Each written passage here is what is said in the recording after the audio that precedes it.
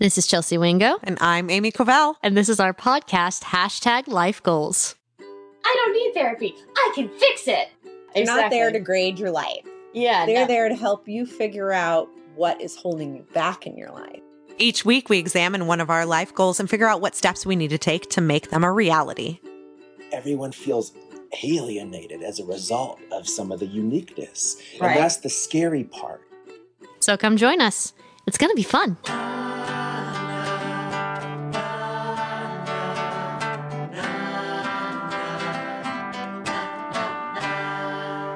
Hello, everybody. This is Chelsea Wingo. And I'm Amy Covell. And this is #LifeGoals. For this week, it's #therapy, everybody. Yay! Be prepared to hide under your covers or embrace that therapy, however you choose to accept it. I know it's a double-edged sword for me because I advocate it so much, yet at the same time, I myself am very scared of it. Because it's Chelsea's terrified of this subject. I think it's weird because right now, but yet this episode was her idea. It was. This has been on the books since we first made our list of episodes. Yeah, I think it's weird for me today because I'm actually I'm very calm, I'm cool, collected, but backstory, I've been having anxiety and panic attacks and depression for the last couple weeks or so over some other stuff going on in my life. So I feel like I'm starting to get over that hump a little bit. So I think I'm a little bit more cool, calm, and collected than normal. But we shall see when we bring on our guests. So that will be a fun time. But yeah, no, therapy is something that I think is super, super helpful. But I definitely can be very freaked out about it at times because you got to open your heart to somebody else that is a professional that is trained to kind of dissect what the problem is without knowing any of your history, without anything before, and it's just a first glance, and they have to pry you open piece by piece, take the sticky tar. Therapy is all about building trust, though. Yeah, it's not. You're not going in there for a grade. Yeah, exactly. You're not there to grade your life. Yeah, they're there to help you figure out what is holding you back in your life. Yeah, and I think another thing, a little backstory. There was one time when I was younger, I did go to therapy. I had one session that I did need. And then the other sessions after that, I didn't need them anymore. So I was like, okay, this isn't for me. This isn't something that I need right now. And I didn't. And then I stopped going. So I think the tricky thing with me with therapy is because there are times when I do need it. And there are times when I don't. There are times when I'm just this isn't helping or this isn't what I want. And then I also was trying to actually look into therapy recently, but when I was doing all my research, I was being bombarded of oh, this person has anxiety, bipolar disorders, binge purging, stuff like that. So it was all categorized and it was all specific this, specific that. And it was information and you still have to pick and choose and the whole trial and error. And it was just freaking me out a little bit because it was so categorized of this, when it's yeah, because people specialize in different things. Yes, but then the thing is that, yes, I think mine would be anxiety and sometimes depression and panic attacks, but what if I don't know if it's specifically this or specifically that and that kind of thing, and you need a little bit of fluidity and variety. Well, and it's not a college course where, once you've signed up, you're stuck in it, and you're oh, I thought women's studies was going to be really cool. I'd meet a lot of women. And then you're stuck in a, class that you hate all semester. It's not like that, know. With therapists, a lot of times it's trial and error. Mm-hmm. It's the same thing with anything that is a mental disorder. It can take some time to diagnose. It can take some time to find the right therapist. Mm-hmm. Exactly. So this is what this discussion is about, to try and maybe figure out those questions and answer them and, maybe find loopholes and loopholes. I don't know. You just want to find the easy way out of having to go to therapy. Doesn't everybody want that? Well, guess what? I did not pay our guest $150 today, so you cannot use it as your own personal therapy session. I know. I'm sorry. I'm just... Oh, boy. Okay, so how about we dive into the research? All right. Let's do it. Alrighty, so the first part of the research is from an article from Psychology Today, and is for the definition of therapy.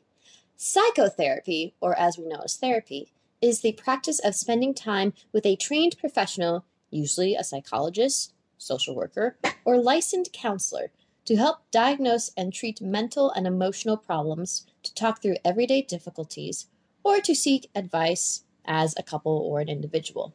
And this can be conducted using a variety of modalities, including cognitive behavioral therapy, which involves identifying and challenging cognitive distortions and irrational thought patterns. Otherwise known as CBT. Yes. And psychodynamic therapy, which aims to identify unconscious conflicts or repressed memories that contribute to real-world challenges.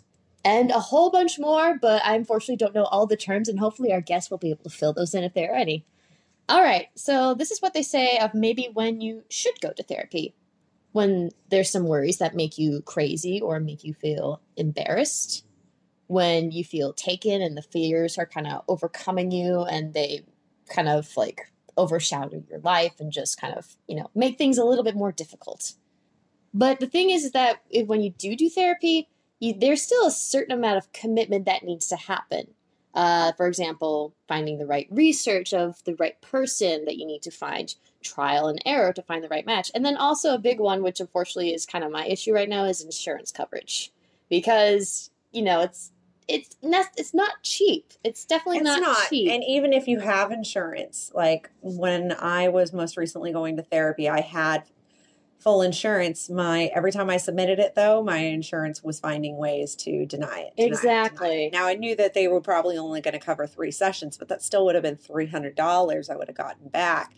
But eventually I just gave up on trying to get them to cover it because me needing therapy was more important than getting my insurance to cover it. Yeah, that. And I think it's just my thing because since I'm a bit tight on finances right now, it's just, and because there are times when I don't know when I need it and there are times when I think I do, I fluctuate. So I'm not exactly sure, like, is it a worthwhile purchase at this moment or is it something to wait and hold off? Because there's other workarounds that I've kind of been developing, like my self-love journey that I went through with like writing my stuff down, or there are times when I need to just speak something out. I will like do like a voice memo or a video recording, or I'll just call like you or my family and that just to get it out there. It's just, for me, it's been just to get off my chest, get it out and move on. And so that's my way of kind of like doing my therapy. Though I know it doesn't always work. I can understand the financial drain. Since I left my day job, 2.5 years ago, I've only been to therapy, I think, twice, because either between not having a car, because my therapist is, pretty far away, and the financial drain, I just haven't been able to go. Exactly. But I will tell you, it is a top priority for me when I have more than what I just need to make ends meet. My next step is I need to start going to therapy regularly again. Yeah, got it. Alrighty. So this is how they talk about how to find the right therapist. You are going to have to go through trial and error. It's just part of the name of the game. Yeah. Our guest is smiling about this. You just have to. You have to weed through the people. You have to talk and see if you connect with them, see if it works, see if it doesn't. It's also like how making friends or coworkers, that kind of stuff. Trial and error. Figure out those that are like you vibe with well or that you work with well, and all that kind of stuff. It's nice. And I know one of the big factors is whether or not you want a male or a female therapist. And that depends on whatever your particular intimacy issues are. So a lot of the times people do really well having a therapist who is opposite gender, because it really makes it easier for them to open up that feeling of connection. Interesting. So, because your relationship with your therapist is almost like a romantic relationship, you have to have that kind of strong connection. Like if you have a slight attraction to your therapist, it can actually benefit you to get you like in the door to trusting them. Okay. That's interesting. Okay. Well, we'll get to that later. I have a few thoughts on that. The next thing that they talk about, qualities like empathy and strict boundaries. And then also empathy, honestly, even though people might be like, I don't need it. Deep down, we're all human beings. We're all the same. We need connection. Right. You need connection. You need someone who hears you. Exactly. And we thrive from that, since we've been Neanderthal times, when we became from Neanderthals to humans. It's a survival instinct to be able to have someone like with you on your team, in your pack. It's a social norm and kind of like ingrained in our DNA a little bit. It's part of nature to be part of a pack or have connection with other people. Yes, because you can be an individual, but to be alone for a long periodic amount of time can make you go a little stir crazy. That's true. Exactly. And I've had my fair share. All right.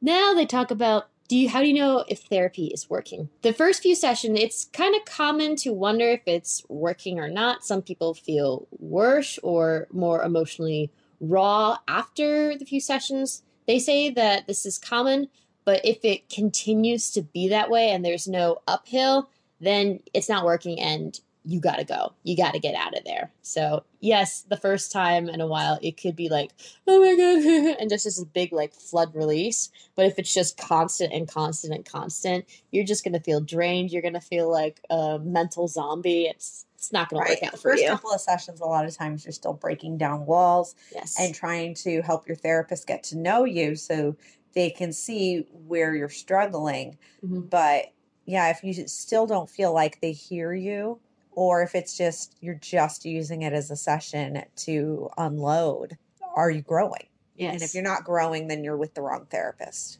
Exactly. Patients should feel empowered to discuss doubts that they have with their therapist. Honesty is an important component in the therapy process. It may be possible for therapists to adapt to the client's challenges or recommend them to another professional that might be a better fit. So there needs to be able to have that honesty connection and be able to feel great when having someone that listens and gives you the right advice. But if it's not working, it's amazing that when the therapist can be like, hey, I see your struggles. I don't think I'm the best fit for you. Here's somebody else that they recommend. That is admirable in itself, because that way they can connect you to the right person. They're actually trying to help you, even if it's not a great fit for you and them. All right, so this is the next article from Mental Health America. These are some key findings that I found. All right, so for 2019, over 44 million Americans have a mental health condition. The rate of youth experiencing a mental health condition still rises. The rate of major depressive episode, MDE, has gone from 11.93% to 12.63%. over the past year. Mental health workforce shortage remains. So my understanding is that I think, there's times when you're, sick days, or more importantly, like if you're pregnant or if you have a child and you leave for a few days. Right. There aren't a lot of, when we say to somebody, oh, I'm taking a mental health day, that's become more of just a term that we use, but we don't actually have specific mental health days. Exactly. You have to take one of your paid vacation days or a sick day to be able to take a mental health day. Yeah, I don't want to say it's not. There's a huge stigma on mental health in the United States, and especially within certain communities. Which is why not enough people seek treatment for mental health disorders, or even just for simple talk therapy to work through a tough period that they're going through. Yeah, because of the already impressions that people will put on it. It's not great. When I was, a retail manager, all the places I worked at had programs in place for if you were dealing with mental health issues or addiction issues. I was always too scared to take advantage of them, because even though they say it's confidential, I'm like, it's not, because my company will know I'm using these resources. Yeah, exactly. And then they will wonder if I am capable of doing the job. Many states saw improvement in their individual to mental health provider ratio, but the lowest workforce there was almost 4 times to the number of individual to only one mental health provider. So basically, there's only there'd be one provider for 5 or 6 individuals when there should be more, if that makes any sense. Okay. I do have another article, but I would actually like to discuss this with our guest. So do we want to bring him on now? Are we ready for that? I think we're ready for that. You think you're ready? Okay. All right. Let's bring him on then. So our guest today is a very good friend of mine. Mm-hmm. I would like to introduce Carlos Reyes Haley. Thank you for having me. I'm excited to be here. Oh, Hi, thank folks. you. I have to say, your smile is just so infectious, and so it's just making me feel really happy. See, I love his now. laugh. Yeah, his laugh is great too. Good to hear. I'm already very comfortable, which is actually good because this is a tough topic, so it's definitely good that you're already comfortable. Yeah, but you can explain a little bit about who you are and then also your background, if you please. Sure thing. So I have a doctor of clinical psychology from the California Institute of Integral Studies in San Francisco. So he basically could be a therapist whenever he wants. So here's the thing. As my mom likes to say, he can hang out his shingle. I never got licensed. So every time I was a therapist for about 6 years, but I was always practicing under someone else's license, a supervisor who would help me with my caseload every week. And the rule is for every 10 clients or patients that you see, you have to talk to a licensed supervisor, a clinical supervisor for 1 hour. So if you've got a caseload of 20, you see your supervisor for 2 hours a week. So I was always a beginning therapist when I was providing therapy, but it was nice because you had this veteran therapist that could help you with any tough cases or conundrums that you might have had that week. It's kind of like having two resources at once. At least that's the way we would frame it for clients who are a little iffy about having a quote-unquote young therapist.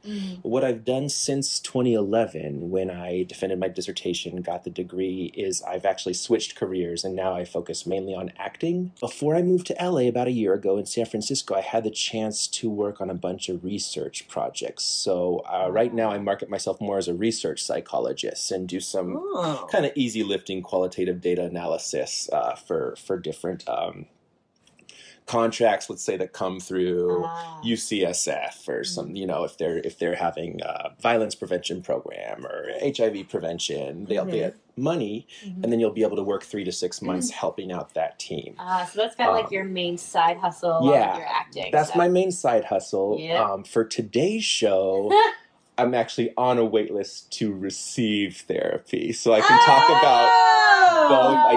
I've been on a wait list almost since I moved to LA, but I just found a new place that I'm kind of excited about. So I can talk about both perspectives, about remembering providing treatment and then my own fears and nerves when it comes to meeting a new stranger who's gonna, help me succeed and achieve my own goals. Right. I think it's beneficial for Chelsea that you were not a stranger to her. So you guys actually met through me. So yes. As many of my friends would be like, "How do you know this person?" Oh, Amy. Yeah. She's a connector. Carlos and I were in several theater productions in San Francisco together. There's actually pictures of him all over this house. In one play he played. In one play, he was the love interest of Miss Leota Rhodes, who was on #Can'tGetADate. And in another play, he played my husband, and I murdered him. Yes, I remember that story. Right? That was epic. It was. And he was also in my graduating film. So we got to see his lovely butt in my graduating film. In the words of Amy Covell, a little butt goes a long way. It was very tastefully done. It was awesome. It was like a second, if that. The camera tilted down and went back up. I got to play a John with a prostitute in a San Francisco back alley. It was amazing. Yeah, it was very colorful, and it was definitely... It still had that gritty feel, but it gave you kind of like that dark, deep, sexy kind of vibe. Oof, oh boy. I think we need to show her the button. No. That's not the focus to today. Let's focus on therapy today. So when Carlos moved down to Los Angeles, we, of course, reconnected, and I introduced him to Chelsea so she could offer her editing services. Yes. He needed to spruce up his acting reel. Yes. Since then, I have gotten an appointment with my first manager meeting. Oh, yeah! So I'll meet my first potential manager. I sent them the link to my new reel that Chelsea edited. And I've gotten a few more rounds of footage. So now I have this talented editor that can help keep me current, because in acting, just like everything else, you're only as good as your last booking. You're only as good as your last, most recent material. So that's been great. That's been a blessing to be able to meet you through Amy as well. Yay! Very happy for you. That's awesome. So now we've got a little bit of background on Carlos and his connection to both of us. Yes. I wanted to ask, were there some common threads that you found between your clients when you were giving therapy? Certainly. So I started training in the Mission District of San Francisco, so it was very cool. I got to do most of my first year of therapy in Spanish. Not all by any means, but most. And that helped me feel good just because Spanish-speaking population was grateful that services existed, and really, at least to a point, enthusiastic that there was even that resource in the community. So that was pretty invigorating.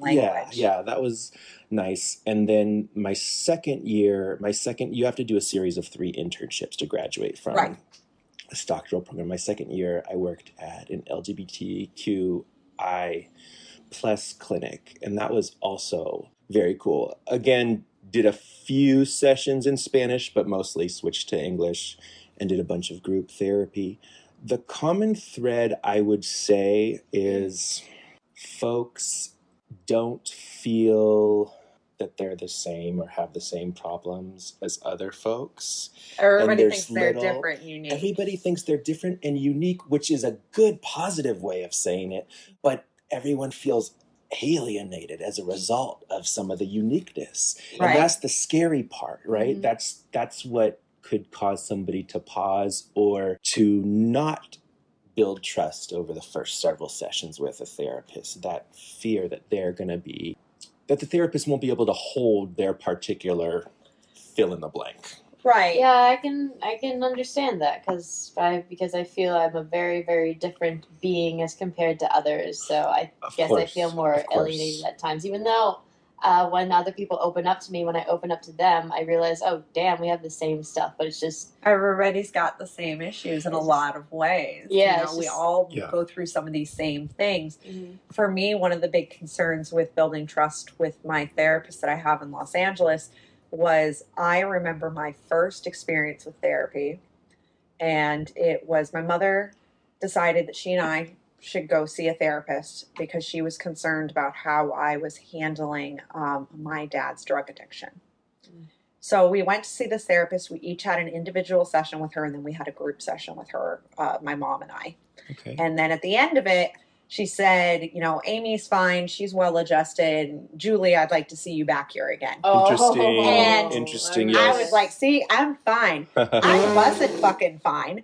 I was manipulative because I am an alcoholic and an addict as well. And even though I hadn't started using at that point, all of those behaviors were already present in me. You kind of knew what to say to check off the boxes the therapist might have been looking for. Correct. Sure. I was manipulative, and I was that way all the way through. We went through tons of group therapy when my dad was in rehab, and I would show up to family group therapy after having been, it was a Sunday morning, and I would have been partying all weekend. I would show up still high, and I would, they'd be discussing things, and it was always those really bright white kind of lights. God. And those put me to sleep. Yeah. And so I would doze off, and then the circle would get around me and they'd wake me up, and I would answer whatever their question was. Textbook perfect answer, A+ Amy answer. And they'd be like, wow, you're so well adjusted. And they'd move on. I had everybody fooled because I was a manipulative addict. Mm-hmm. Gotcha. And so that was something that, because I was still in my addiction when I met my therapist here in Los Angeles. And that was something I never wanted to hide from her. And that I wanted to make sure that I wasn't manipulating my answers to be what she wanted, because then I knew I wasn't going to get anything of it. And I would kind of see sometimes with the way she would respond to something.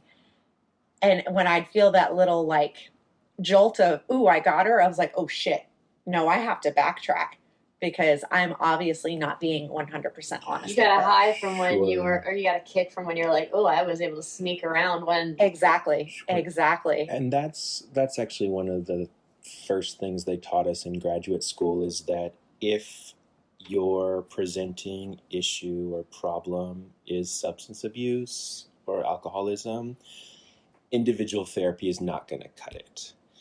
9 times out of 10, there needs to be a group support element. And of course, everyone can point to 12-step because it is so and it's that idea successful. that there's multiple personalities that can kind of call you out on your bullshit. Yeah. If AA isn't for you, as long as there's some kind of support group accountability factor, you're going to do much better for recovery from drugs and alcohol. Now, that's not to say you shouldn't go to individual, because it can be an awesome supplemental resource to get to what was under the use to begin with, what was under the substance abuse to begin with. So yes, definitely do it. But unfortunately, we all can lie about our substance use if it's just one individual. Exactly. It's too easy. It's too easy. Well, and when I started seeing my therapist here, I really was there to try to deal with one of the things that I knew was kind of underlying some of my abuse. It wasn't the whole thing. Because it happened too late in life, but it was definitely a pushing element. Was I had a lot of issues left over from when I was with my ex-fiance. So a lot of what my therapist and I worked on those first, 2 years was working through my issues around my ex-fiance. And I feel like I've come so far in that, which is great. Now, thankfully, around the time when I, was not going to her as much because I couldn't afford it, that was right about when I entered 12-step. So I ended up kind of replacing my individual therapy with 12-step group therapy. But now that I'm 2.5 years sober, I'm now feeling that need to go back for individual therapy. Certainly. You got stable, basically. I got stable. You stabilized yourself, and that's what so many addicts and drug users need, is a community, a new community of support. And that's why it works so beautifully. I haven't loved my own experiences attending 12-step meetings, but it's so obvious how helpful it is to many, many, many folks. And, and I'm always telling, newcomers, I'm like, sometimes you have to try a bunch of meetings. Totally. And it's also depending on what stage of your life you're in. So, like, when I was living in San Francisco, I used to go to NA meetings. They're hardcore, right? They're strict. Well, sort of. I mean, they're less strict on the idea of God. So anytime someone's saying 12 steps not for me because it's all about God, it's a cult, I'm like, how about you try NA? Because the NA book it's written based on the AA book, but it was written, decades later. So they word it differently. So, it's supposed to be a God of your understanding or a higher power of your understanding. In NA, they're very careful to always say higher power of your understanding instead of using the word God. In AA, they just use the shorthand because that was kind of the norm at the time. Most people were, believed in some sort of God other than, maybe agnostics. There were not as many atheists at that time.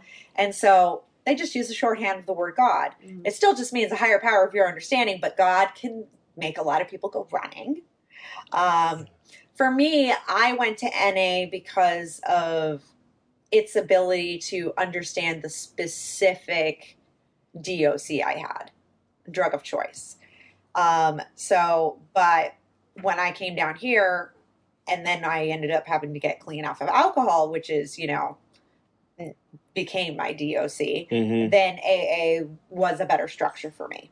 Because AA is actually probably more strict than NA is. Interesting. I feel like NA is a lot more philosophical. Oh, interesting. I had no idea. Whole bunch of drug addicts sitting around. Just like place. Right.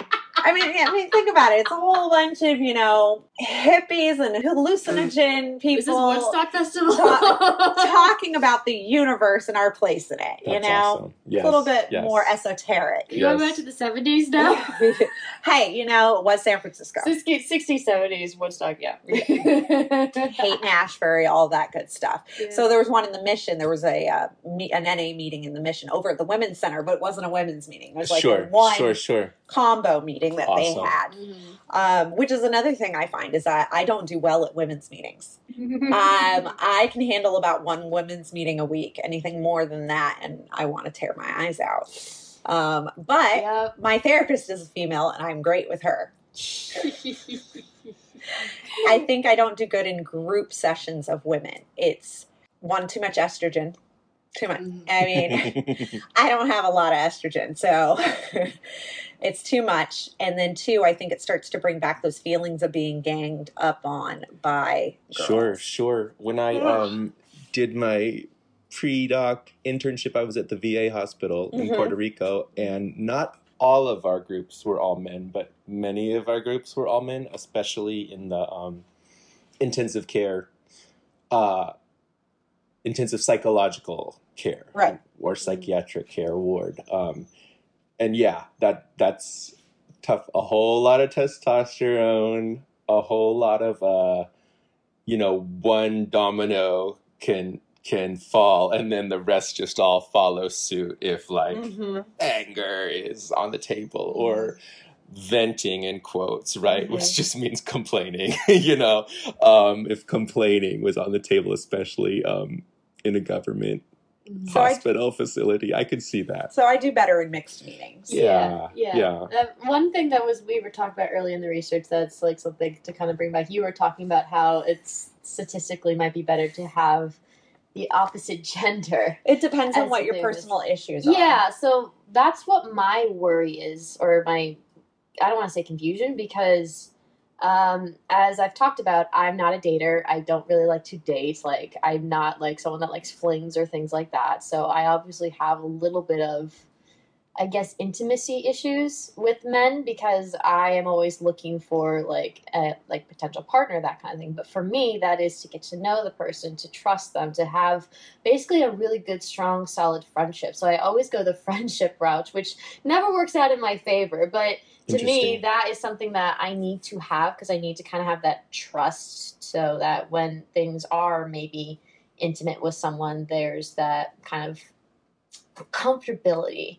And then also when to be like the most vulnerable that you can be at like any stage, and then be completely fine with it. So I'm always a little apprehensive. So I've always been like, for doctors, females, for therapists, been like females. So for you to say for the opposite gender, it kind of scares me a little bit to have it be a male. So. I mean, my issues are obviously with women. That's why I don't do well in full women's groups. So that's why it's better for me to have a female therapist, because that's the kind of trust building I have to work on. Yeah. So it's just intriguing, because I also was having a conversation with one of my good friends the other day, and she was saying of how she was jealous of the relationships I was having with guy friends, which is intriguing, because in middle school, high school, I rarely had guy friends. Most of the guy friends were either the boyfriends of my girlfriends and that kind of stuff. So there obviously was this shift around like maybe junior, senior year of high school, and then eventually college and that kind of thing. So I guess my way of dealing with the whole guy thing was like the friend route and that kind of thing. So, but then obviously,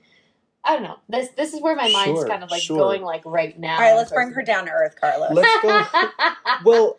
Well, the good news is it can definitely be a win-win situation, especially if we're just let's start with the gender binary, right? Yeah. so let's go into psychodynamic style. Yeah, because that was going to be like my general, because really, there's the cognitive, there's the psychodynamic. Sure. I don't know if there's any others that you use. But. The third wave was called transpersonal psychology, Transformer, and that was brought a lot of somatics into it, and felt senses, recognizing where emotion lies physiologically in the body, that kind of thing. Is that where EMDR came out of?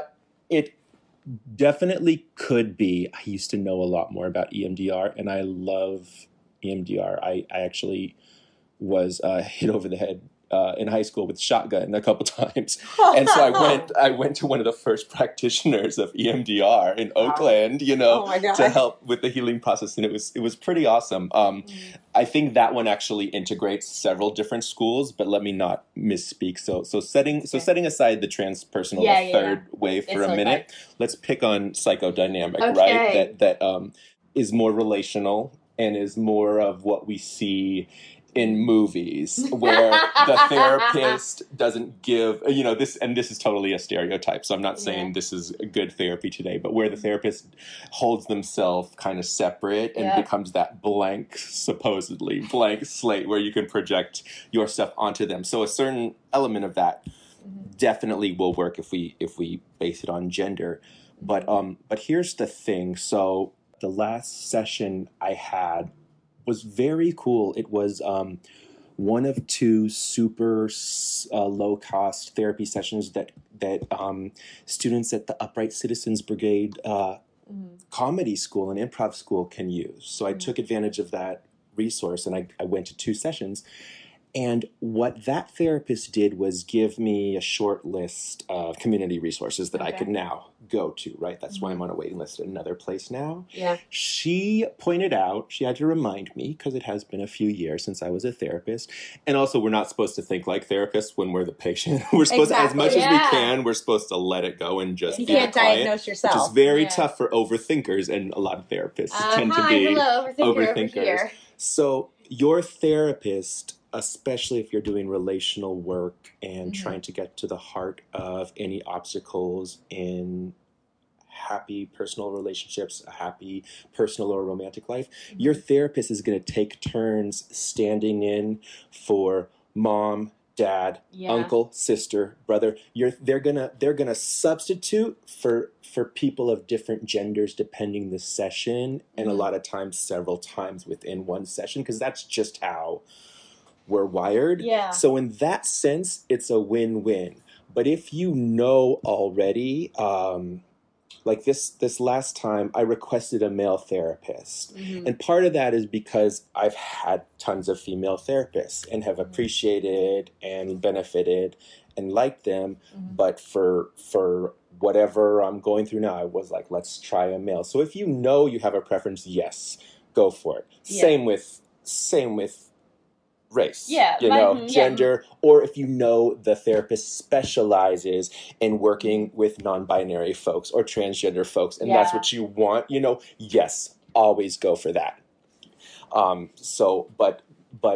But let's say you get stuck seeing the affordable person that's on the list that you can go to. All is not lost. Okay. If they're a man, if they're a woman, if they're a transgender person, they're going to substitute in relational work for that boy from high school, that girl from high school, that boy, that man right now, that best friend right now. They're gonna take turns kind of being someone who cares about your well-being, but is still removed enough that you can bounce these relational issues off them and they can hold it. Yeah, I remember watching a video a long time ago of the Try Guys going to therapy, and the therapist was talking about how the benefit of it is that they are removed from the situation. They're not the mother, they're not the father, they're not the boyfriend or girlfriend or sibling. They basically don't have all that other baggage. Totally. From from either growing up or experiencing all these things or whatnot. So they kind of are, as you were saying, are removed from the situation, but they're just like a bounce board that you can throw at, and then unfortunately a beating bag. It's I'm sorry to put it that way, like a punching bag. You can throw basically all your shit on them, and then they have to dissect and throw it back. So apologies to all therapists that have to deal with all that. I know that can be very stressful sometimes for your job, but it is much appreciated.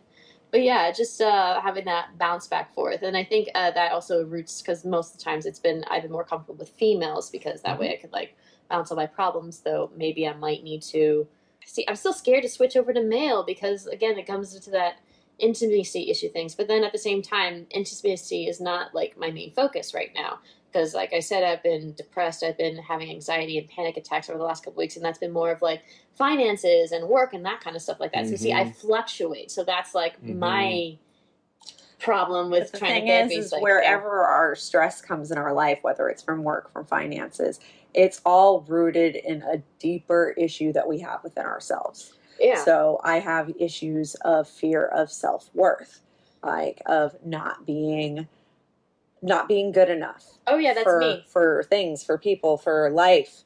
And so I know that this that's is a where common all one. of my stress comes from. Yeah, no, And so that's the real issue. Yeah, that's mine too. I've been told many times that I put too much pressure on myself, and I am like put too many like hard goals and that kind of stuff, and that's just I think that might also come from background of having like having a good background of like kind of like a successful family heritage. Like my dad, he's successful in his industry. My grandfather, he was very successful in his industry. So I want to be able to continue that lineage and be able to do that, but then also do my own thing. And then of course I had to pick entertainment, which is by far one of the fucking hardest industries in the world. No matter if you're an editor, writer, director, actor, it is way fucking hard. As far as not necessarily knowing where the next little spoonful of stability is going to come from. Exactly. And I think since I'm freelancing more now, and as I've discussed, I've had like a lot of ups and lows recently regarding freelance stuff. It's just and I'm questioning my self-worth a little. And it's definitely hard. Now, that was something that I had beat into me at a very young age because I had wanted to be an actress. And when I told mom and dad at age 6, this is what I want to do with my life, they're like, okay, we will support you. They knew to prep you. Prepped me. So I've had a better adjustment. That's why I'm doing a lot more focused work on my underlying issues, because even when I am stressed about money and stuff like that, it's not necessarily about my industry, because I know the ebb and flow of it. I know the feast and famine. I know how transient the success in this industry can be. Yeah. And I grew up knowing that. Yeah. It was like when we were talking about, like, if you were to lose your job today, what would you do? You have to have ideas. Yeah. And so that's why I'm always working on building all of these side hustles. Now, my problem right now is my side hustles are what is driving me crazy. It's not my work in the industry. So now we're trying to work on how can I scale those back? Yeah. How can I not fall into the pit? So they're sucking too much energy out of They are, and they stress me out more, and they are not my career goal, nor are they the most financially lucrative to me either. So it's like, what is the benefit of putting myself through this? Now, I was just discussing with one of my friends last night, this whole issue, and he was making a recommendation, and I was like, well, to me, if I take a job at that kind of place, that's full time. So then when a film comes up, I would not feel like I could leave. I have made a commitment. He's like, that is my thing too. But he's like, people do though, especially in this industry. He's like, people are going to continue to try to use fear to keep you in position because you're so good at what you do. Yep. And I'm like, and that's one of my big issues is I allow people to use fear and to prey on my insecurities to keep me there. That's how I ended up staying at my day job here in Los Angeles 2 years longer than I intended to. Sure. Yeah. I think you're bringing up a symbol that comes up in therapy all the time. Insight alone is not enough for behavioral or emotional change sometimes. So you've done an awesome job of having that insight. Now the next step would be, if you wanted to change this habit of yours or change this way of being, this, guilt trip, whatever we want to call it, right? If you wanted to change it before signing a contract with the JOB, you could do your own Amy contract. If XYZ happens, then I will. You know what I mean? So that you're holding yourself accountable to some new form of behavior. Way easier said than done. Yeah. But everything's worth a try. And this is the same in therapy in general. We as therapists, we're always trying to see what sticks. So we think we'll have a great intervention for whatever moment the client is in, and we'll do our best. If they say no, we have to take their word for it. You know what I mean? If we just keep insisting that our theory is right, that's going to shut the trust down. Yeah. So this is one of the skills of therapists that I admire most is they try, they can't be attached to whether that worked. If the client says, hell no, they have to let it go and then just keep reflecting back what they think they're hearing. Okay, what about this? Oh, that's more like it. Okay, cool. So if I'm not worrying that I was wrong 2 minutes ago, I'm going to be much more in the moment present My therapist has you definitely know? told me the same thing over and over again, but then she lets me make my own decisions and supports me in it. But that she'll bring it up because she wants it always sitting in the back of my head for when I'm ready to see it. Yes, yes. And I'm still not fucking ready to see it. It's like being a school teacher. You guys, you just do your best with the little kids and then you let them go and you may never hear how you affected them, but you just trust that somehow your teaching affected them. And then once in a while, some grown-up 6th grader will come back and be like, oh, Mrs. Lewis, you changed my life, or you set me on this path. And you're like, okay. I mean, another one of the reasons why I really need to go see my therapist soon is I was discussing with one of my close friends the other day, a situation that I'm going through right now. And I said, well, what he doesn't know is the reason ABC is because that's what my therapist told me to do. And she's like, yes, but when was the last time you saw her? I'm like 2 years ago. And she's like, okay, she might tell you to do something different now because your relationship with this person has grown so much in those 2 years. Her advice now might be different. You should check in because that advice may not still be what she would recommend. Stuff changes over time. And we hate it, but we have to fucking go through with it. Change is inevitable. And it may even be something healed a little over time. Or an issue that was so up for me 5 years ago. Now I look back, I'm like, wow, I was tripping off that. Yeah. Well, at least in this one segment of my life, I'm doing way better. Now let's focus on what my obstacles are today, that kind of thing. Yeah. Another thing that I struggle with is the object of like letting go and like being the fixer. Like I like to try and fix everything. Like if nothing happens, I'm just like, oh, follow up on this and follow up that. And I think recently, because of the past month, I was applying for a lot of work stuff. I was trying to get more money. I was trying to pay off more credit card bills and stuff like that. And I think because I set everything like weekly or all that kind of stuff, that was built up a lot of anxiety, stress, and panic. I was like, I need to go. I need to get out. I'm losing my mind. So I'm actually... Welcome to me about every 36 hours. I was going to say, I tend to need things to change much quicker than anything actually can change. So I need to fix it, but I also need to see like results quickly. And that's the toughest part, especially if you're going to do long-term therapy. But even let's say if you go for 6 months, even if I go to 6 months, I'm going to want to see that change right away, but it's just kind of, it's more changing the direction or the gradient so that over time you're going in a much more positive direction or healthy direction. Yeah. Whereas we want to we're solvers. You fix problems. Fix problems. All your job. You know what I mean? Exactly. Like I see it, I make it better, I move on. Yeah, but at the same time, it's very interesting because one of my friends says this phrase is bullshit. Patience is a virtue. Which, I mean... Sounds like spoken like someone who has no patience. Exactly. Yes. Exactly. I would imagine this person at times doesn't have any patience. But, I mean, I think especially now in today's modern age with the whole digital media and, like, the needed amount of constant content, like...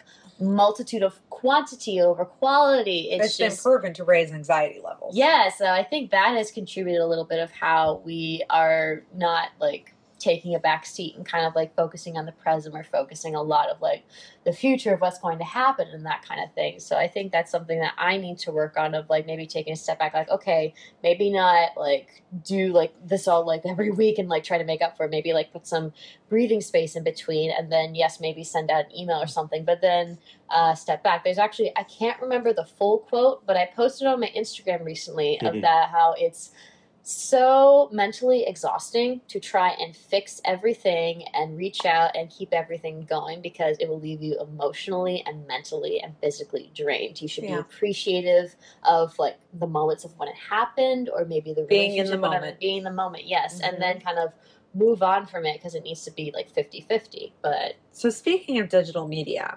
have you had any experience with like the teledoc therapists? I haven't, but a good friend from graduate school is currently a licensed practitioner, and she sees the vast majority of her clients over a Skype type portal. Yes. And she says that she was shocked at how well telehealth seems to work for her clients because we went to a very touchy-feely grad school. You know, the thought of being face-to-face probably would have like shaken us in our boots back then. And now we like hiding behind a computer screen. Now she still says it's effective. She says she still sees clients healing to the point of terminating therapy with her and going off into the world. So I don't know a ton about it, but I definitely support it, especially if you're somewhere where you just can't get to a face-to-face office, or if you're a teenager of color, if you're a transgender person, let's pick on middle America for a minute. Sure. You know, I don't know how many resources there are, but let's assume there aren't a ton of resources in middle America. You can actually find a therapist who specializes in that. Hook up your computer in the comfort and safety of your own home. You know, hopefully you have a safe place, and then you can have your 45, 50 minutes. All right. So similar question. Have you heard of the app BetterHelp? I haven't. What have I heard of? I've heard of Talkspace. Talkspace, okay. I think listening to podcasts, I've heard of Talkspace. Yeah. What's BetterHelp about? Is basically an app that is a service where they match you based on your preferences, your needs, to a licensed therapist or counselor online. Yeah, right. It's kind of like Teladoc, where it's through texting, it's through phone, it's through video chat, or you can also like go in and see a session with them. So that has been a more recent therapy app that I've been well aware of that people have been starting to use, and it's been like very positive results and things like that. I've been seeing commercials for it and stuff like that. So it's something I've been somewhat considering because one, it'll be a little bit cheaper because they do have like a subscribe rate and that kind of thing. But then again, I have to figure that out depending. Cause I mean, I'm going home for a couple days soon. So I think after going home, I'll figure that out. But that's something. I didn't struggle too much with finding a therapist because I literally just asked my primary care doctor who they recommended for a recommendation. Yeah. So here's sorry. And I ended up striking gold. Like I loved her. Nice. I didn't have to. Actually, who he recommended me to, she called me. She talked to me for about 20 minutes, and she said, "I actually want to recommend you to my daughter. They taught in the same practice. She's like, she's closer to your age. I think you'll do better with her. She's not super closer to my age. She actually has a daughter closer to my age, or the other gal's granddaughter, but." She's like, I think you'd be better to go with her. And so, I mean, all you have to do is get in with that first therapist to then get maybe recommended to the right one. Yes, I would always say give this BetterHelp a shot because any therapist you talk to is ethically obligated to consider what you said and then give you at least 3 referrals, recommendations, ideas of where you should go. So what I've heard that can happen on things, and I think this is Talkspace in particular, I've heard some clients say, I started, over the computer and it helped me get through a crisis. And then that clinician actually knew someone in my area and they sent me off to go see someone face to face. Or that can be, let's say you get to the point where you don't want to go every week, where you want to go once a month, where you're feeling really good with all your new self-esteem and skills, and you want to go every 2 months. That might be nice to go see someone in person every 2 months. Who knows? I'm just kind of making stuff up. But I've heard that these things work because even if you don't stay with the original therapist, like you're saying, Amy, it opens doors, and that's part of our job. Therapists actually have to even recuse themselves if they don't think that they're progressing with the client. We're obligated, or they're obligated to say, hey, I think you would be better served by seeing one of these 3 people because they're so good at ABC. Alrighty, so how about we get into the article I mentioned earlier that's from the Medium, 5 myths about therapy debunked. Awesome! Actually, guess what number 1 is? What? Therapy doesn't work. Of course that's what number 1 is. That's also very true within certain communities, particularly, because mental illness can be looked at as a weakness and they don't believe in therapy, and that can make it harder for somebody to seek assistance. Yes. So what they say, People think it is only for those that have severe mental health issues or on the brink of collapsing, like wobbling, like not rich and all this stuff. They're like, oh my gosh, when scientific studies constantly show that behavioral and emotional interventions work as well, if not better, than medication to treat anxiety, depression, and mental health issues like OCD. Therapy teaches you skills, like CBT, to leave you with long-term healthy coping strategies that you can use to solve issues when they pop up. Yeah. Yep. Love it. Yes. Love Yeah, it. I was discussing with one of my friends, one time when she was like, her therapy appointment wasn't for like another week and she was kind of freaking out. And I was like, well, you should write all of this down. And she's like, I don't like to write it down because I feel like once you write it down, you're giving power to the words. I'm like, no, you're doing the opposite. Mm-hmm. My therapist has said writing it down actually releases its power. Externalizes. Oh, yeah. Externalizes is a fun way to say it. Yes. Right, which is something that Chelsea does, but now it's time to take the next step. Yeah, no, I do write a lot sometimes when I'm feeling very anxious, or I'll just like do like a quick like video message to myself because I get it out of my system and I move on. But yeah. Yeah, that's smart. Yeah. Number 2. I'm laughing because it sort of applies my mentality sometimes. I don't need therapy. I can fix it. No one's immune to common issues, harsh conditions, and like the mentality that you face. Sometimes we can work through the issues ourselves, but other times there are patterns that we can't change or break just by ourselves. Therapy is often the fastest, most effective route to overcome emotional and behavior issues that keep you from living the life that you want. Yeah, we put up our own roadblocks, and therapy helps us find those roadblocks so we can break them down if we don't find what the underlying issue is. I mean, like I said, I was going to therapy primarily for dealing with issues with my ex-fiance, but I also know the issues with my ex-fiance came from a place that was already in me before I met him. Sure, Yeah. of course, of course. Exactly. And this one goes along with, I can just talk to my friends. It's like, yes, you should talk to your friends. You can talk to your friends. Yes, but that's only going to take you so far. And then I don't know. Well, let me hear some more myths before I go off on venting. let me hear some more myths. All right, number 3. Therapy is for people with serious health issues. I'm not broken enough to go. You sense the sarcasm with each one that I say. You don't have to have clinical depression to need therapy, even though I do. Well put. Yes. Therapy works in severe situations, but it's also valuable as a method to treat moderate conditions and build positive mental health habits.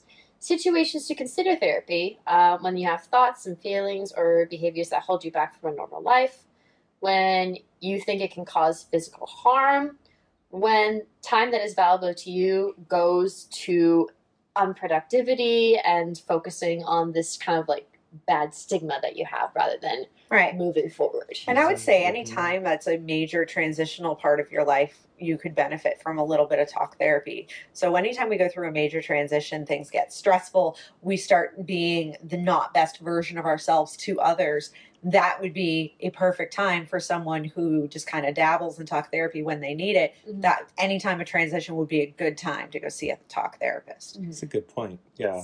I always think about moving because since I've come to LA, I was like, well, I've only got here a year ago, but I've met so many friends, like let's say at UCB, right, at the Improv place. They've moved even more recent. Right. And then other friends I knew before them have just relocated within the city. And then 2 other friends have relocated within their apartment buildings. And I think that's one of the ones that doesn't get as much respect as being such a stressful endeavor and kind of shake you up. So yeah, if we're allowed to seek some help when we're moving, like think about like other issues, family, relationship, anything. All right, number 4.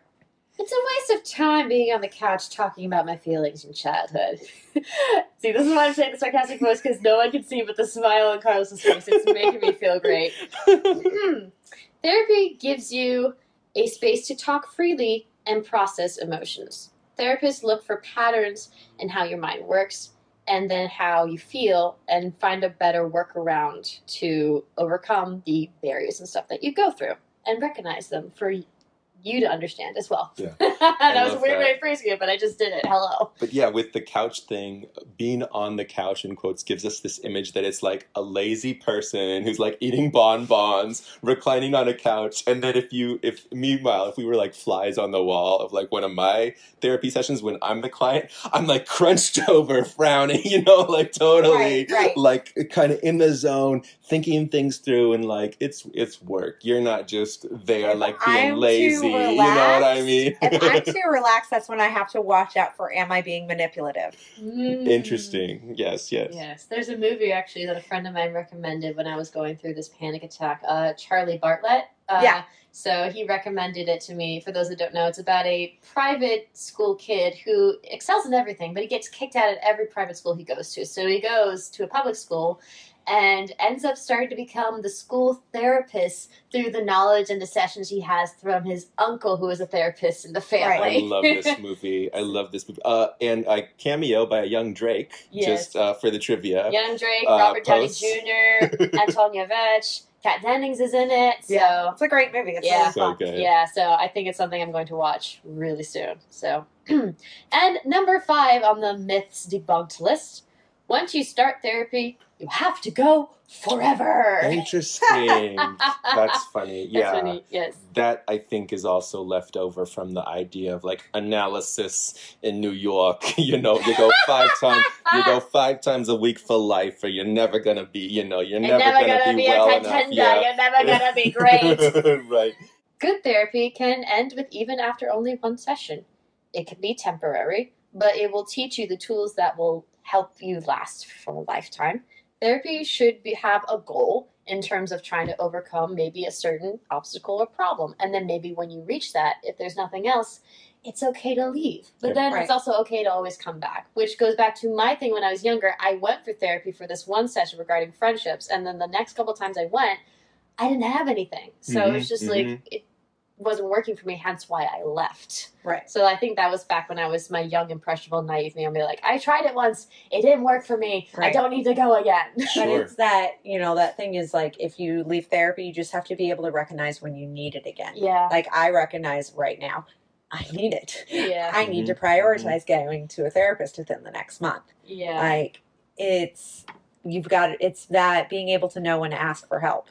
Yeah, and I think that's my issue that I'm kind of struggling with, because again, like with finances and money and stuff like that, when I just need to open up a little bit more to like some more people and see what they say, which is probably something I will do after this episode. So we shall see, and we shall figure it out.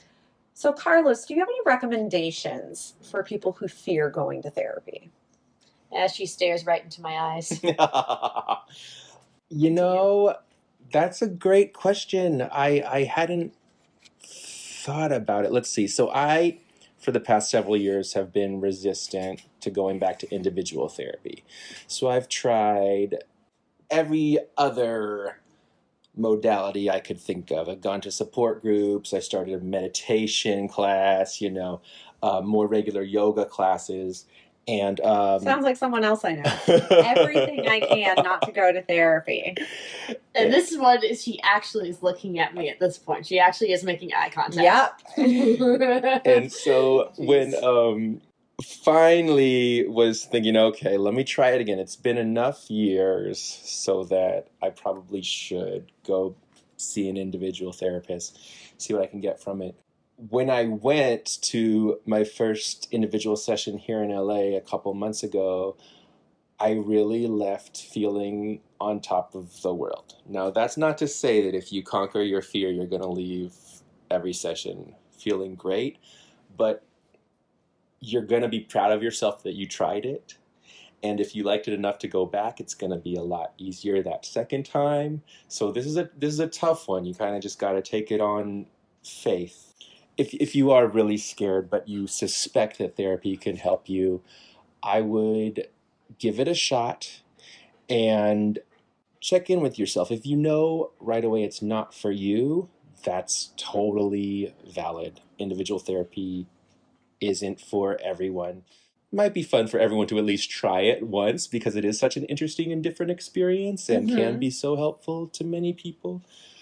Yeah, we guarantee you it gets easier to at least show up You won't leave every session. I've loved what you said at the beginning of the podcast. You won't leave every session feeling on top of the world, but as long as you leave most sessions feeling more hopeful, feeling more capable, feeling a little better about why you went in the first place, right, that most likely means that it's working. Right. Sometimes even if you do find a sliding scale clinic, or if you find a website who deals with issues of clinicians who deal with issues that you're facing, sometimes even just a phone call can help put your mind at ease. Now, again, that's not guaranteed for everybody, but sometimes just talking to someone on the phone before you show up, as a stranger in a strange land, sometimes that can bring the fear down a little bit. My next question is, I had someone recommend to me recently couples therapy. And I'm like, how am I supposed to get him to go to couples therapy when he doesn't even consider us a couple and he doesn't really believe in therapy? He went to a few therapy sessions, I think about 2 years ago, which I was shocked that he even did that. And then when I was asking him, like, well, how did it go? And he told me what they had recommended him to do in our relationship. I said, so you're completely going against what your therapist said? And he's like, no, I'm not. I'm like, yes, you are. They told you to do this or this, and you're just living in the middle. Then to have someone say, oh, you two should go to couples therapy. I'm like, how am I supposed to get this person to go to couples therapy with me? And I've also heard other people say that couples therapy for like people who are not married is kind of ridiculous. Like, why are you wasting all this time trying to make something work that probably is not going to? Interesting. Okay, so what I was taught is that couple therapy is mostly for couples in crisis. It's like conflict resolution, essentially. Yeah. And this is not, I'm not speaking for all therapists by any means, but the going thinking, or the school that I was kind of taught, was that 1 to 6 sessions for a couple in crisis should be more than enough. Right. So that's kind of one way to maybe pitch it, is like, let's go twice. See, or do you want to be in a continued relationship with me, even if you don't consider us a couple? If you want to continue this long-term thing that we have, would you go to 2 sessions with me? And a lot of times, any magic that's going to happen in couple therapy is going to happen in that first or second session, because whatever the main stressor or stressors are going to be brought to light. And then you both have each other to work on that, should you choose to. After. Right. You're not an individual just stuck in your own head. So you do have someone to bounce the ideas off of and work together with whatever you did learn in those 1 to 2 sessions. I have other friends who have gone to more longer term couple therapy. For whatever reason, they enjoy it. It's not the way I was taught to use it as a resource, but people do. And then my most successful kind of vignette as a therapist is when I was at the LGBT clinic in San Francisco. I saw, let's say, for 6 to 10 months. So this clinic used a more longer-term weekly structure as their model.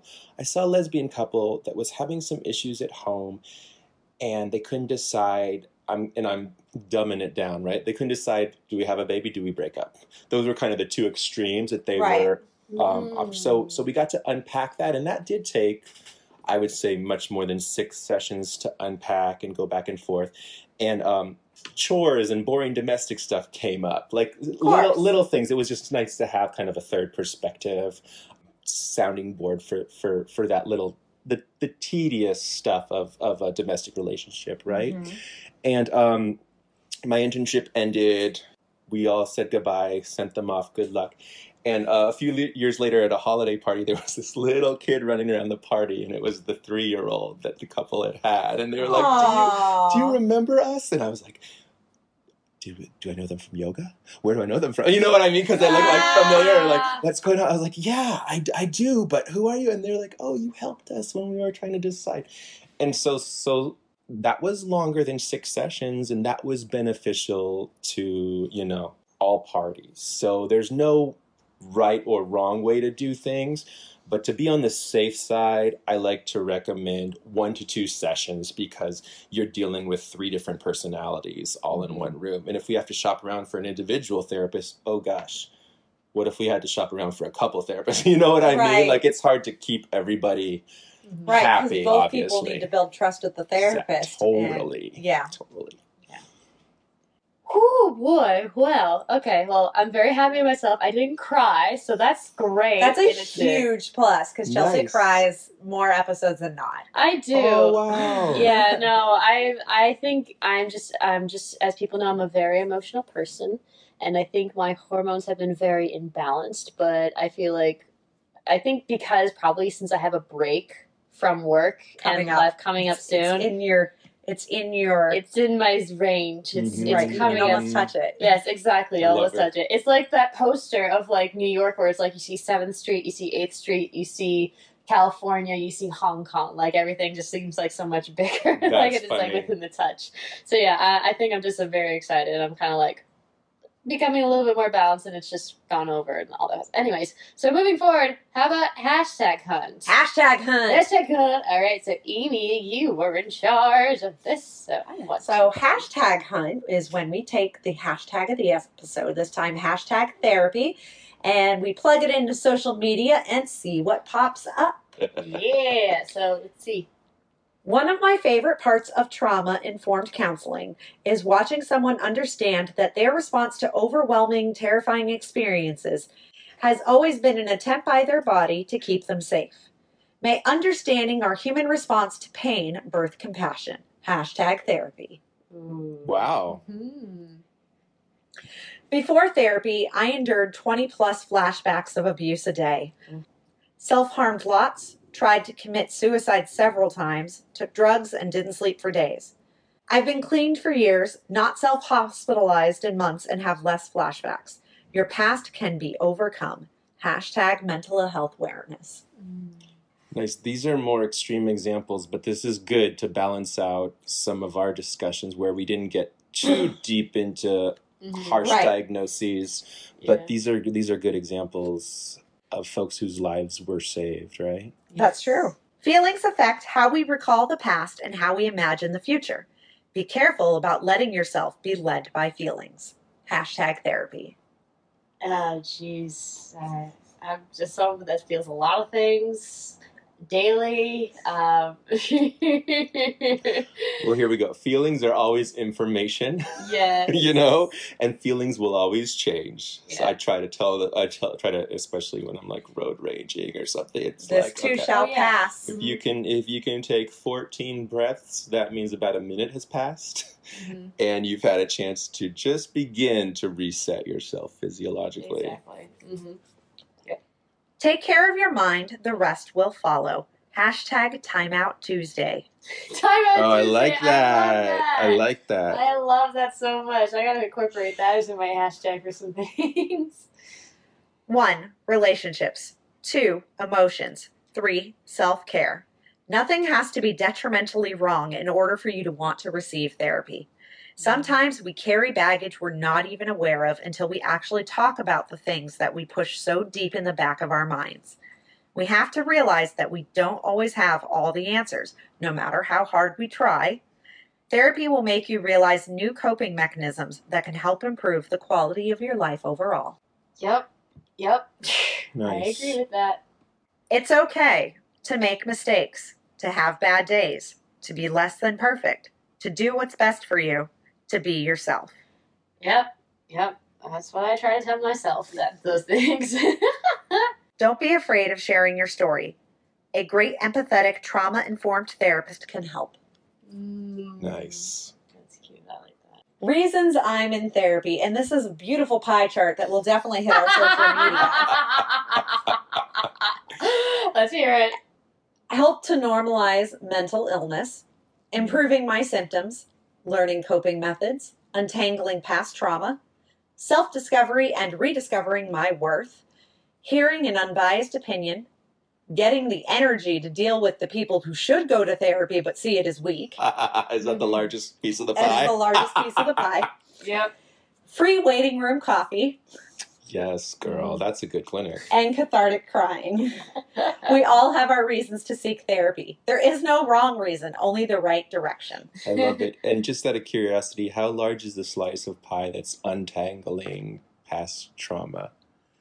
Not so big at all. See, I think that's something that will help folks feel less afraid of therapy, is that it doesn't have to be 50 minutes of talking about past trauma, childhood trauma. It's always going to be there, until we face certain issues, but you're not going to, if you have a good therapist, you're not even allowed to share too much in one session, because they know that humans decompensate, that if we had the strength to deal with it in 50 minutes, it would have been dealt with already. So it's definitely, there's a slower, gentler pace to how much we have to open up or unload. And that can, I think, help alleviate some of the fear.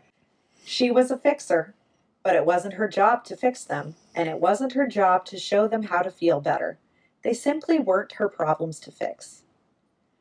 Therapy from the comfort of your own space. Is that me? Yeah. It sounds a lot like me, as well as many other people out there. I love it. Therapy works by relieving suffering and helping you pursue a better, more fulfilling life. All right, and here's the last one. Why do you stay in prison? Are you choosing misery? Making choices is probably the most stressful thing we do as humans.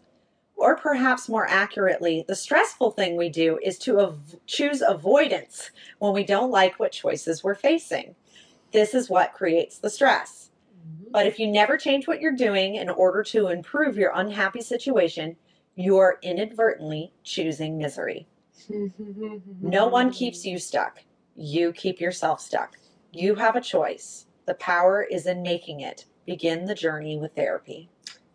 Love it, but at the same time, I get it. I understand. You don't need to tell me that. I liked that one because it was a bit of like hard love. Yeah, tough love. It is. Yeah, I'm a fan of tough love for sure. I'm a fan of tough love at the times when I need it. There's there have been times where I didn't want to cry, and then my friend would be like, "No, you have to cry it out. You have to let your emotions show." I was like, "No, I'm trying to be a strong woman." He's like, "No, cry it out, get it out." Then I just end up sobbing on the person's shoulder for 15 minutes straight. That's a good friend. Yeah, no, he's a very good friend. He really is. So yeah. So Carlos, talk to me. We like to have our guests give us a challenge around the topic of the episode. Okay. Is there something you could challenge Chelsea and I to do over the course of the next month? Okay, same challenge for both of you? It can be same or different. Okay. Let me start with what I heard from you, Amy. I think your challenge is to call that therapist that you saw 2 years ago, right? Mm-hmm. They're still in LA area? Yes. And so I would challenge you to ask them, could we try a Skype session if I just can't get you in person? Ask them, could we reassess the fee if I have zero money right now? Mm-hmm. That's a hard one, talking about money, payment and money in therapy. So that's a challenge. So I need to open the conversation up with her and be like, hey, I need therapy. What accommodations can we make to get me there sooner? Yes. And while you have her, or whenever, if she's willing to talk for a few minutes, run the number one reason why you think you do need therapy. Okay. Run it by her. Just get some feedback. Okay. Are you 100% sure it's time to go back? Okay. Yeah, then that's a good, easy challenge. You're probably going to do it. Yes, and anyway. Now I'm going to be held accountable to doing it within this next month. Ooh, and it won't all of a sudden be 3 it. months down the line and I still haven't set an appointment. Yeah. So that's a good one for you.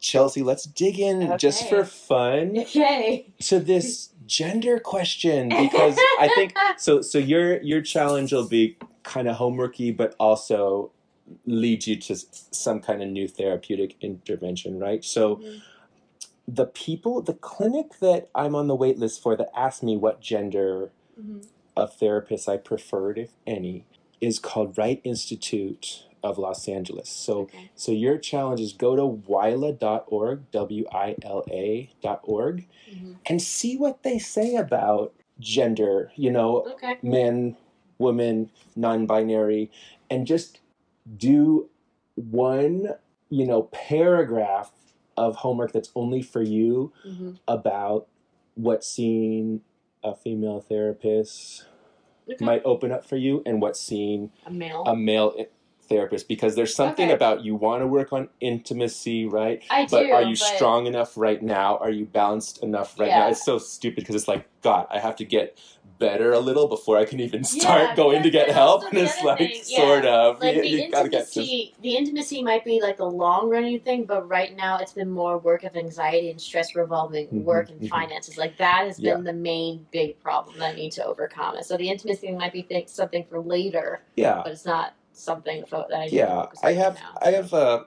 I have a hunch if you jump in with a male therapist just to work on the most immediate stuff, it might be interesting, but what's more important is to get help with what you need right now. So if that means getting a woman therapist, yes, go. Of course. Yeah. And I'm kind of like that with drinking and substance abuse. It's like, okay, I'm not going to be able to start weekly deep relational therapy if I'm still drinking massive quantities every night. So that's why I got to go to the support group first, get stable, and then I can get to the point where it's like, okay, now I'm ready to deal with what was causing me to drink, just to give an example. Yeah, I think that's me. I think I need to focus on like work and career and that kind of anxiety first, so I feel more comfortable with that before wanting to venture out to the other thing. Sure. So that's just that's my hunch, but at the same time, And then there's the age factor. There's all this kind of, it's such a personal endeavor that there's all these kind of personal demographics of the actual therapist that can sometimes make a difference. Yeah. Okay, exactly. So do you choose to accept your mission before September 30th? Yeah, I choose to accept it. Okay, awesome. I'll definitely be doing it while I'm away at home, like decompressing and all that fun stuff. So I think that's a safer space, right? Mm-hmm.